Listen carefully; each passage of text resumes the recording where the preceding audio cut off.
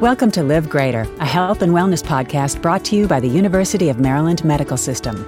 We put knowledge and care within reach so you have everything you need to live your life to the fullest. This episode is sponsored by the University of Maryland Rehabilitation Network. Offering a full range of physical rehabilitation services, the UM Rehab Network brings together a committed team of experts from across Maryland to help patients recover from illness or injury, such as stroke, joint replacement, or traumatic injury. The University of Maryland Rehabilitation Network, bringing world-class comprehensive rehabilitation services directly to your neighborhood. Today we're talking about what rehab can do for you in the midst of cancer treatments with Gregory Mesa, manager of the Department of Rehabilitation Services at the University of Maryland Medical Center. So Greg, what is the most important advice to give a cancer survivor? Well, that's a very great question. I actually am a cancer survivor. So I am speaking to you with a unique perspective. And I think both from my personal experience and from my professional experience, I think the most important advice I could give cancer survivors, especially who are going through treatment, is to drink a lot of water and to move. You know, having these experiences creates just a whole bunch of different emotions and feelings. And many times cancer survivors can find it hard to have hope when they're facing these very difficult challenges. And I think instituting things in your day that you can control helps. So drinking a lot of water, moving, and of course, this would all be in consultation with your oncologist. But I would just say the movement and drinking water is probably one of the best things that you can do. And so simple and easy to do, too, as well. Now, at what point in the care process does rehabilitation come in for a patient undergoing cancer treatment? So rehabilitation can come in at virtually any point in the cancer treatment. It really depends on what and how you're being treated for your cancer diagnosis. If, for example, you're getting radiation to your throat, then speech-language pathology can help with swallowing difficulties and things like that, which typically develop from the treatment of those things with radiation. If you're a breast cancer patient, a lot of times if you've had any type of surgery or lymph node resection, upper extremity issues can develop pretty quickly. So as soon as a patient starts to develop pain or any other type of loss of function issues that aren't related to their cancer, rehab is a good option for them. One thing we do know is, as we stop moving, our bodies, and this is independent of cancer, our bodies will start to tighten up. So what we don't want as a rehab professional is I don't want somebody who's already dealing with a pretty significant issue to then have an additional issue to deal with.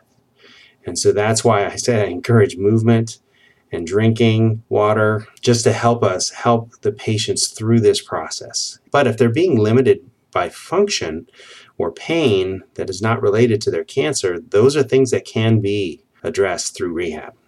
Sure. So use it or lose it, right? Pretty much. And what area of the body typically needs the most physical rehabilitation, Greg? Well, I would say with cancer treatment, the whole body is going to need some type of rehab. And again, a lot of this can be done by patients at home just by moving. And that's why, again, I go back to the movement part. Especially if you're undergoing chemotherapy, fatigue is a really, really significant issue. But you have to make yourself move some. It's a balance. Even though your body's going to say no, you still got to try to move some. You're not going to move as much as you did before you started treatment, but you still got to move because your body needs that movement to continue the healing process. Now, when you say move, are you talking about walking or moving your arms around, calisthenics? Give us some examples.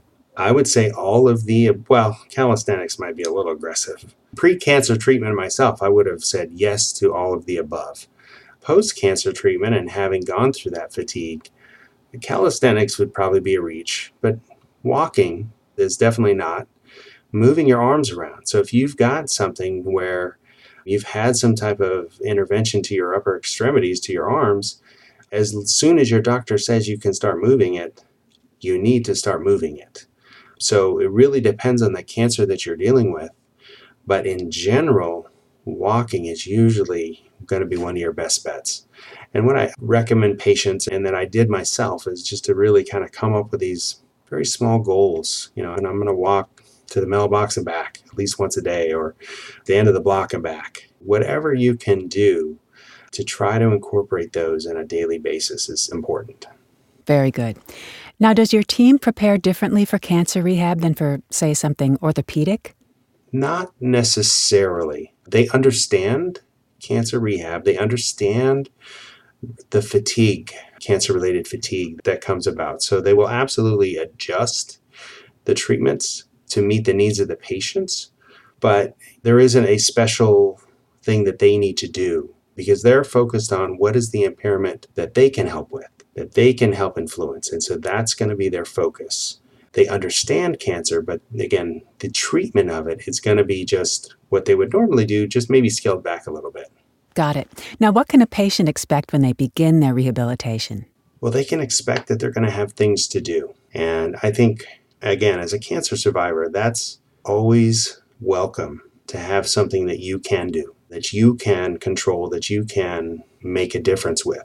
Because sometimes you feel helpless. And that's, again, one of the benefits of rehab is really no matter where you start, whether it's with speech, occupational therapy, or physical therapy, you're going to have something that you need to do. And it's important that you do it.